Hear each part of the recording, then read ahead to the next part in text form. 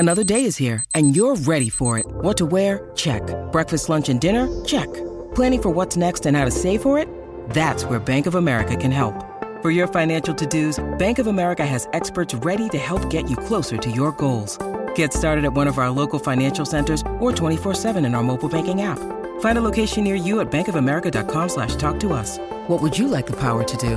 Mobile banking requires downloading the app and is only available for select devices. Message and data rates may apply. Bank of America N.A., member FDIC. When you need mealtime inspiration, it's worth shopping Kroger, where you'll find over 30,000 mouth-watering choices that excite your inner foodie. And no matter what tasty choice you make, you'll enjoy our everyday low prices, plus extra ways to save, like digital coupons worth over $600 each week. You can also save up to $1 off per gallon at the pump with fuel points. More savings and more inspiring flavors make shopping Kroger worth it every time. Kroger, fresh for everyone. Fuel restrictions apply. This is the Fenway Rundown, the premier podcast for all things Boston Red Sox. You know, people harp on the last place thing, but essentially what's important is the record. If the Red Sox want people to start thinking the ownership cares, then maybe they should talk. This is the Fenway Rundown, brought to you by Mass Live. Here are your hosts, Chris Cotillo and Sean McAdam. As promised, though one day late, which we will get to, we have Chaim Bloom, the Chief Baseball Officer of the Red Sox, on the show. We were originally going to do this Tuesday, and then there was a rescheduling for obvious reasons, the Kike Hernandez trade that went down yesterday.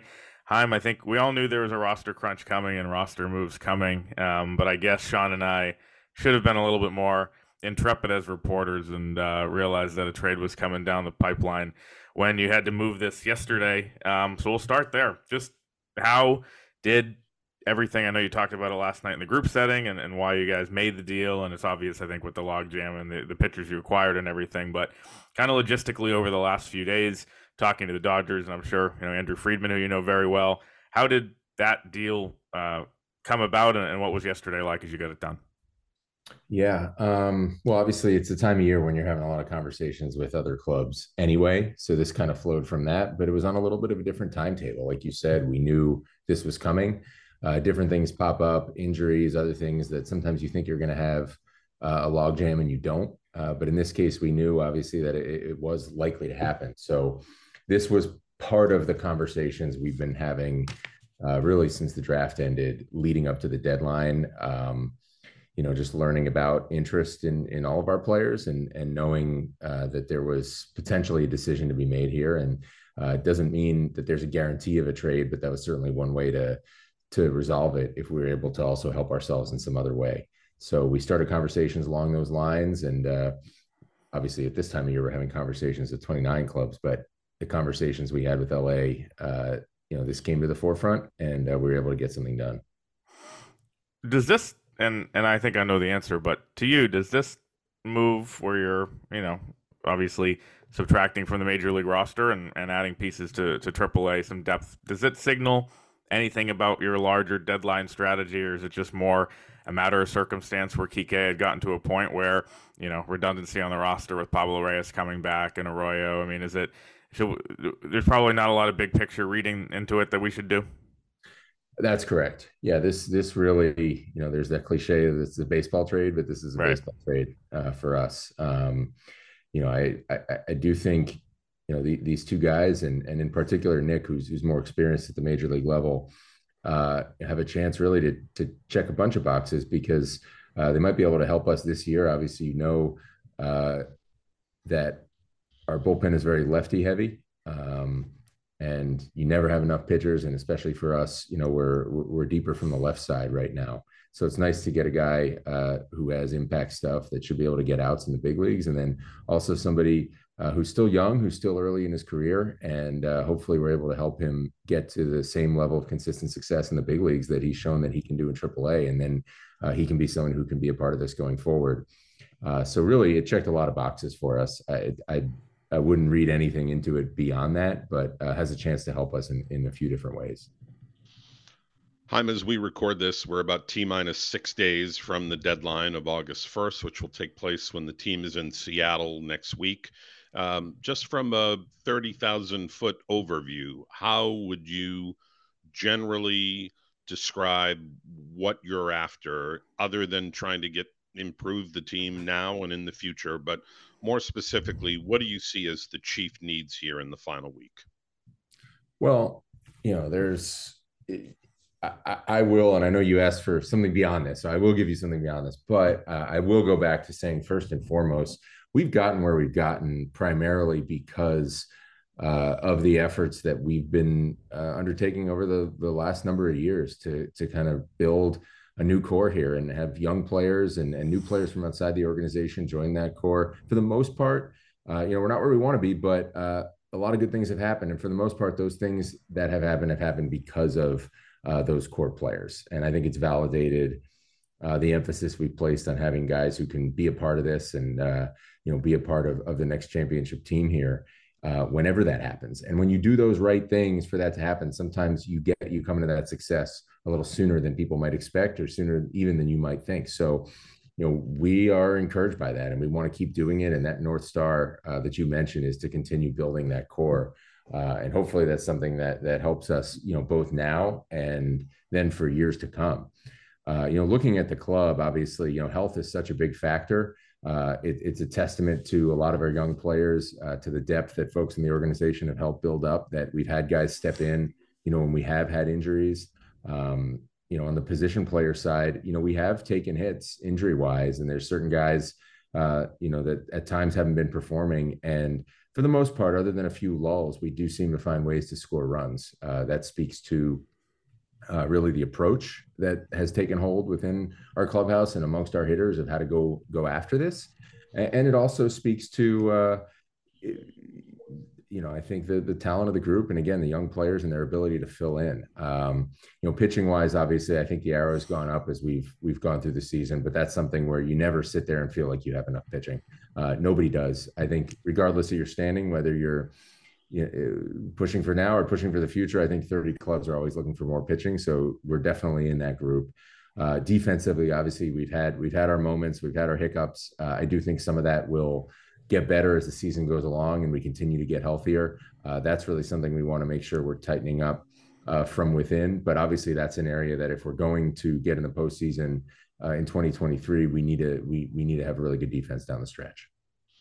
I was struck by something you said last night, where you said, while you're open to just about anything that'll make the team better, that you were more focused on maybe acquiring guys who would have control past 2023 and not as focused on rentals. When you look at some obvious needs on the roster, as you kind of hinted at, back end rotation is something I would imagine that you're looking to upgrade. Why not be willing, and maybe you would be, why not be willing to go into the rental market there to get you through even the next month before you start getting Sale, Houck, and Whitlock back? We definitely are. And, I just believe, especially where we're sitting, we should be exploring everything, because you're going to find matches in places you might not think. If a move makes sense for us, if the price is right, if it helps us win, we should do it. In saying that, I'm just really emphasizing, number one, and again, I think it's been really the root of a lot of the success we have had, is making sure that we are focused on that core. And so the opportunities where we're going to be the most aggressive, obviously those are harder to find. They cost more. There's often more competition for them. That doesn't necessarily mean we're going to find a fit. But those types of acquisitions check more boxes for us. But look, we're not doing our jobs if we're not involved on everything. And if it's the right fit, the right player, if there's the right cost, if it fits with what we're trying to do, then we should, go after anybody, and that includes rentals. But really, like I said, so many of the good things that have happened here have happened because we've been focused on the right things and focused on what we're pushing towards and focused on continuing to build and build and build, so that we're not just scrapping for the third wild card, so that we're in a much better position than this annually. And in fact, by doing that, we've experienced some of the short-term rewards we've experienced. So for us to kind of veer off the road and do something that's completely counter to that, I don't think would make sense. And I don't think we're going to get the rewards that we might hope to get from that because it's off plan. So it all depends on the specifics. Obviously, the player, the fit, the cost. We're going to look at everything, and I certainly wouldn't rule it out. But just those opportunities that are going to entice us more are going to be the ones that check all of our boxes. I'm imagining that's almost an impossible balancing act, or at least a tough one of, you wanting to keep your core intact, keep the pretty much the farm system intact and the young guys that you've built up, while wanting to add a controllable piece. You said those are the guys that are the most expensive. Those are the guys that take the most prospect capital. How difficult is it to, look at kind of those two goals when they're kind of in conflict? You just try to hunt good moves. There you have to give to get. It's very, very rare. Almost never do you get an opportunity in this game. Teams are just so good at this. You're not going to have something fall into your lap that's just some absolute bonanza. The game doesn't really work that way. I don't think it ever did, but it certainly doesn't now. So it just has to be a price that's worth paying, and it has to fit. And we all understand. Everybody understands in this business that. You're not, there's no free lunches. You will have to give value to get value. And it just has to be something where it makes sense. And that is the value of building up depth, where you might have redundancy. You might have a player that you have that you like, but that fits somebody else better. And then you might be able to get something for that player that fits you better. And those are the opportunities we hunt. Again, like that, it's not something that you just, throw a bunch of stuff against the wall. You do it willy-nilly. You throw caution to the winds. Of course not, because, that is part of building. But you also want to find the right moves to enhance what you're doing and make the puzzle fit and help you win. When you look at this trade market, and I'm not going to assume that you're going to give us the top 10 names available or anything like that, but when you look at this trade market, how would you assess it in terms of, it seems from the outside there's not as many maybe clear sellers as usual. Does it look like it's going to be a lot, and this is something we talked about with Derek Falvey on the show a few weeks ago, more, baseball trades where two buyers theoretically are trying to fit each other's rosters? Or how would you just assess what you're seeing at this point a week out? Yeah, I do think that's a good summary of it. There are a lot of clubs within striking distance of a playoff spot. That's just a fact of how it is. And also a lot of different needs out there, people trying to solve different needs in different ways. So that everybody's going to handle that in their own way. And even 6 days out, I think in a lot of cases, whether it's certain clubs or, certain players, certain fronts they're discussing, people haven't really shown their cards yet. I think the last couple of years are an interesting lesson for all of us who observe this and live it, that you don't always know, even a week out, what's going to happen. The last 48 hours in 2021 became kind of a frenzy in one way, where we were in first place at the time and found that there were some guys that we chased after where the market got to such an extent that we just thought it wasn't a good trade for us. We were able to find some good moves, obviously, chiefly Kyle, and we were really happy with how that turned out, and we got good results out of it. And then, last year we were in a different position, and especially the market for rentals was tough sledding for sellers. And there were a lot of teams in it last year too. So you never really know how it's going to go. That's why you have to stay in conversation. I think one of the things that we emphasize, and increasingly so every year here, is just making sure we're active talking to other clubs. And that's not just me and BOH, that's other people who know counterparts at other clubs. The nature of this business is that you're going to have at least 100 conversations to find one move. And there are going to be plenty of moves. In fact, most of them where you like the player, but you know what, this isn't going to be a fit for us. What they need isn't going to work for us, or, what we want to trade doesn't fit them. That's okay. We can accept that. That happens a lot. The thing that you don't want to have happen is that somebody gets moved and you weren't in on the conversation. If it was a player that fit you, obviously, if it's a player that doesn't fit you, then it doesn't matter. But so in order to make sure that's the case, we just got to stay in touch with everybody, because you really don't know what twists and turns it's going to take. You got to be ready for everything. I like that, this is an industry now where people are willing to be creative and try to be creative. You need to make sure you're staying on plan, that you're accomplishing your objectives, but willing to discuss different types of deals, to discuss different ways to satisfy needs. That's fun. It's fun for us. We love baseball. We love players. We love talking about players. So if there's different ways to make something work, that's a lot of what negotiation is finding a way to understand what somebody else's needs are and find a way to meet them in a way that works for you. And then everybody feels like they won. And that's when deals happen. I'm sure the nature of the trade deadline has changed a great deal since you first started working in the game. I'm wondering if you could pull the curtain back a little bit and give us a sense of what the next 4, 5, 6 days are going to be like. Hours, method of communication, the collaborative effort that exists now that front offices are so much bigger than they used to be. As you noted, you may have BOH talking to his counterpart someplace else. You might be talking to the head of the baseball ops department somewhere else. What's it like just on a human basis for you? Hours, work schedule, travel, logistics. Give us a sense of what that's like. Yeah, it gets kind of increasingly frantic as time goes on and as you get closer. And I do think it's important to make time to step back and make sure you stay organized. One thing that we spent time in the run up to this, having some meetings just about, not so much about players or strategy, but just kind of the logistics of it. What do we need to have a successful deadline? What do we need to have our ducks in a row? There's a lot of folks working on this. We got people working hard weeks in advance to prepare us for different possibilities, because if something comes up at the 11th hour, you might not have time to do all the due diligence, whether that's baseball wise, whether that's off the field, that you might want to do. And, sometimes at the buzzer, you have to accept that because there is a deadline, but whenever possible, we want to try to get in front of that. And so, whether it's where to send our scouts, even sometimes when scouts are home and we're having them look at players on video to get another perspective, that work has to start ahead of time because it takes time to do it well. And so you have meetings where you talk about, okay, what fronts are most likely? What teams are most likely for us to connect with? There's no one that's ignored of the other 29 clubs, but sometimes you can say, okay, this is really likely we might have a match here. We got to be ready on this player. We got to be ready on this subset of players. Or, it sounds like this guy could be in play, or it sounds like, we want something from here, but you know what, this club also wants something from us. We might have some surplus. So let's be ready for what it would take from them.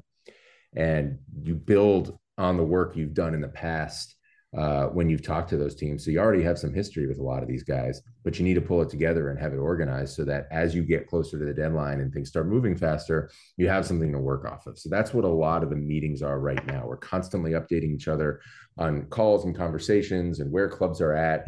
Sometimes fronts speed up. Sometimes we can choose to speed them up, as was the case, with Kike because of the deadline we had. But for the most part, we're trying to go through different scenarios, trying to say, okay, what are we willing to do to get this player? If a club has interest in one of our players and it's someone we might be willing to deal under certain circumstances, what might it take from that club that actually accomplishes our goals and fits us? And talk through that stuff as much in advance. Find out what we need to know about certain targets, that a lot of what's going on this week.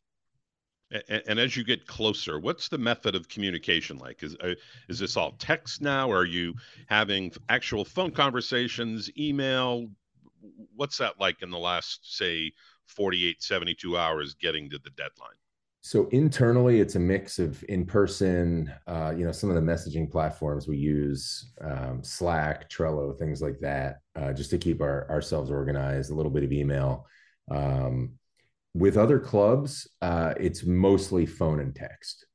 I can't remember the last time I had a trade conversation with another club over email. It's mostly phone and text. Totally just depends on relationships and the easiest way to communicate, and sometimes the urgency of that communication. I prefer, generally speaking, to talk on the phone. You just get more out of those conversations. They're more free flowing. There's no misunderstandings, or there's less of a risk of misunderstanding because you can hear the inflection in people's voice. You kind of know what's getting them excited. What are they really focused on? It's easy to express interest in a bunch of players. It's harder for a team to understand who you really want. And like I said, we got to figure out how to spend our time and energy. So it's important. If we want someone, we got to make that known. Otherwise, another team's not going to spend time on us, and we're less likely to get to a deal.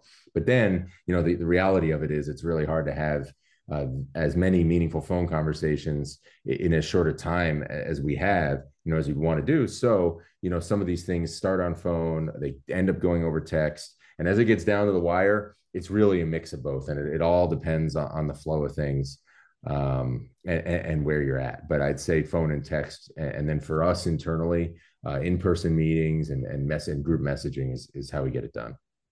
What would you say is and it can be here or during your time at the Rays, your craziest deadline memory, maybe, of just a trade that either came out of nowhere last second or crazy circumstances, tech snafu? I don't know what it could be, but if you could kind of think back on that one. Well, Had a couple of times, when I was, there was one time when I was with the Rays that, Andrew had a child born on the day of the deadline. So that was a really interesting deadline for us. It had nothing to do with baseball, obviously, but some things come first, and we had to improvise and kind of make sure he could be where he needed to be, and that we were still able to operate. So that, again, not really baseball wise. I would say more often than not, there are, on the last day, a couple of possibilities, some of them very big, that pop up that are at least substantive enough that you talk to another team about them. That you, if it's small, okay, that's something, maybe it happens, maybe it doesn't. Sometimes at the last minute, teams are trying to do different things. They're managing a 40-man roster. There's certain players on the edges of the roster that might come available, but sometimes there's a whopper of a deal that you haven't really spent any time on, and it comes across your lap as at least a possibility, and you're thinking, man, this is actually something we should spend time on, but it's daunting to do so at the last minute. And usually those don't come together, right? There's usually too many moving parts. But I remember, for instance, this goes a ways back, but the deal that we made when I was with the Rays, that we made in the winter before 2008, which turned out to be such a significant deal for the franchise, sending Delman Young to Minnesota for Matt Garza and for Jason Bartlett. Brendan Harris, I believe, is also in that deal from our side. That one, obviously, one of the most significant deals, I think, over there, because it totally transformed that team, really realigned a bunch of talent into a more functional baseball team. And then we had the season in 2008 that we did. The first time that deal got mentioned was 5 minutes before the deadline in 2007. Loosely, that framework was briefly discussed, and we kind of thought, this is interesting. And there wasn't enough time to execute on it in the last 4 minutes. But then, lo and behold, in the offseason, it comes up again, and it ends up being a tremendously significant deal. So sometimes that stuff happens at the 11th hour. It doesn't always result in a deal, but sometimes it leads to something down the road. So what was mentioned with 5 minutes to go last year that you're going to get down in the next 5 days? Good question. Well, that I'm not sure there was anything like that, but sometimes you do end up with history on certain players, or there's certain players that it feels like you're chasing every year, and they tend not to move, right? They're still where they are, and you don't know when those players are gonna come available, or when a deal is finally going to come together. If something happens and we do something this year that was talked about in the last hour in 22, I will let you guys know. Good. It's Fenway Rundown, circle back. A more serious question about last year's deadline. Obviously, it was the buy-sell kind of dual strategy. Everybody knows how it went down with trading Christian and adding Pham, Hosmer, McGuire for Diekman, all those moves that you made. Looking back, what did you learn from that deadline personally, and just on how these things work? Yeah, there's a lot of one thing we actually do is we try to actually review it afterwards, whether we're high-fiving each other or whether we're sitting there with our arms folded. We try to review it afterwards and say, what went well, what do we want to do differently next year? Keep those notes, and then you pull them out when you're getting ready for next year. I think we do that with as many processes as possible. That's how you get better, or it's at least one way that you can get better. I think last year, it's interesting, like, we were at the day of the deadline, like, we were definitely on the outside looking in, like, I think arguably even more so than where we are now, frankly, but still having a real shot, right?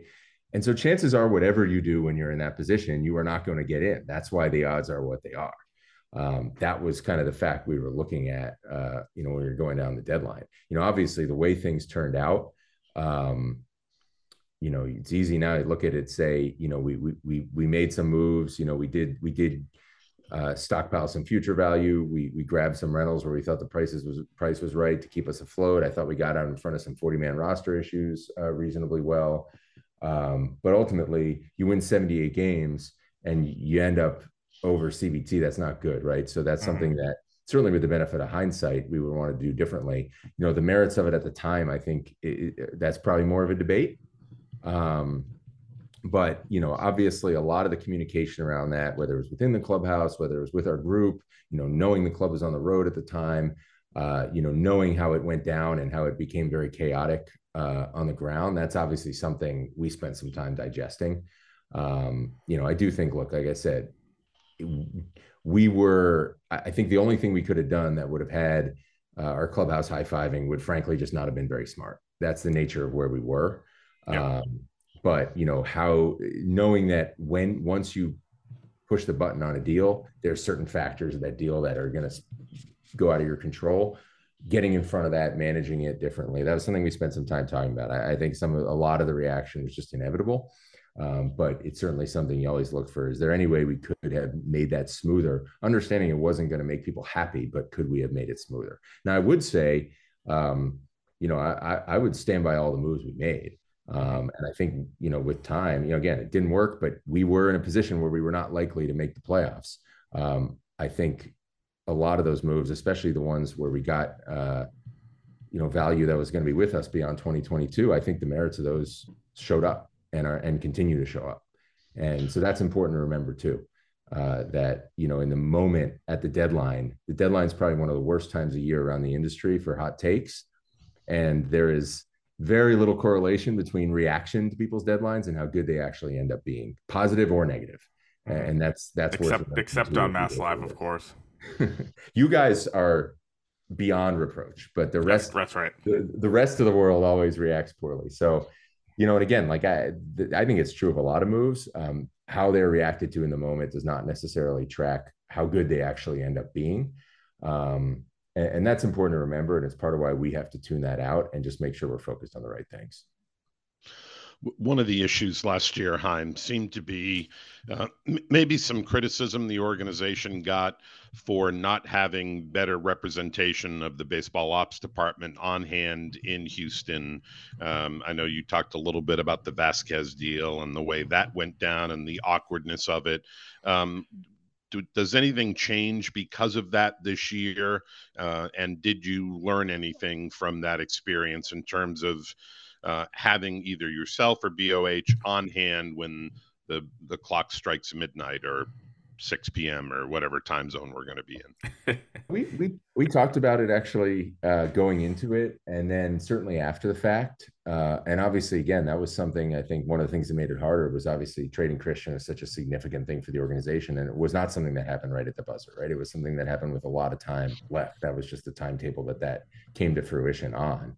Not something we entirely controlled, because a lot of it had to do with when Houston was really ready to move and go get the catcher that they wanted. So something we talked about, but I do think something that I'm not sure is that well understood is actually these days, it is very, very rare for clubs when they're on the road for, the top decision maker, president, GM, chief baseball officer, to be on the road with the club. That is actually a rarity now.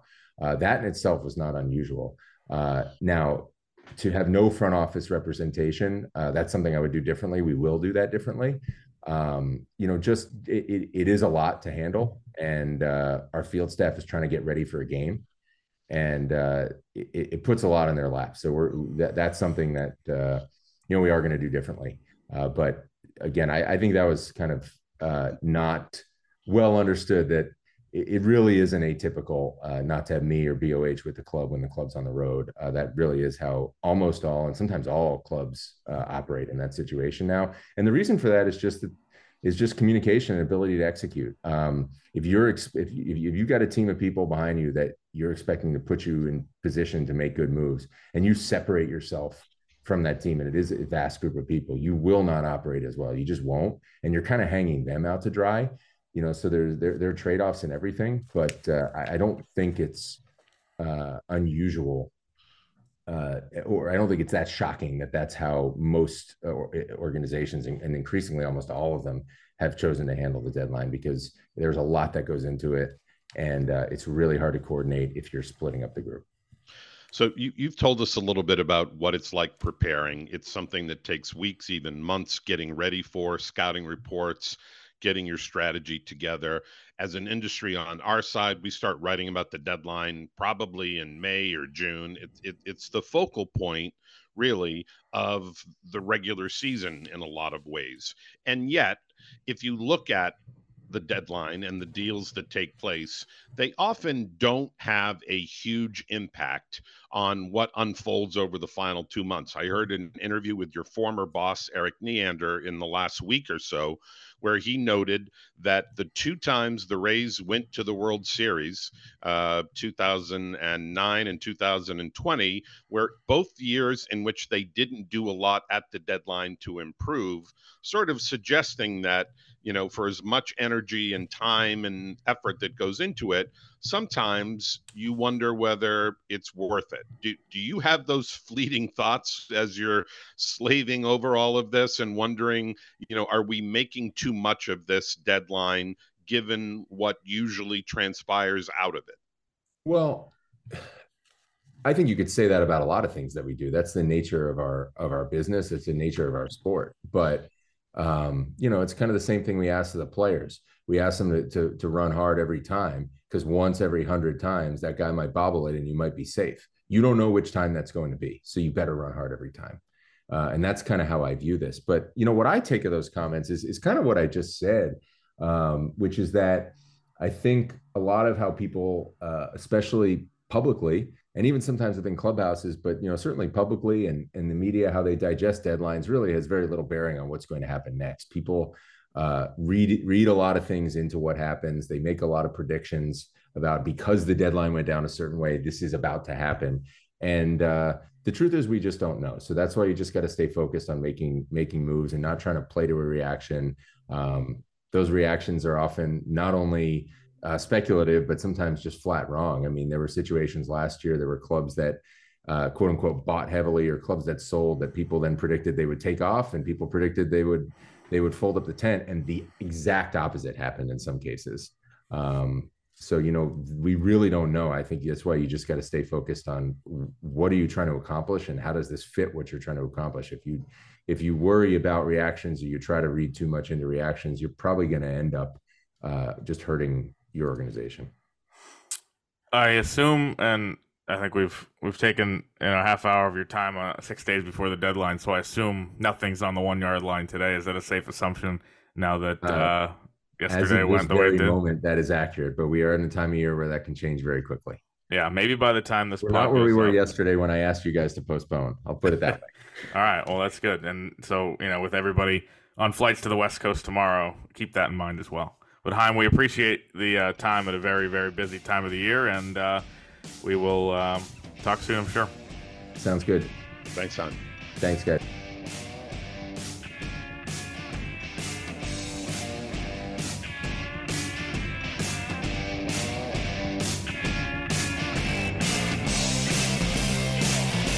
This has been the Fenway Rundown, brought to you by Mass Live.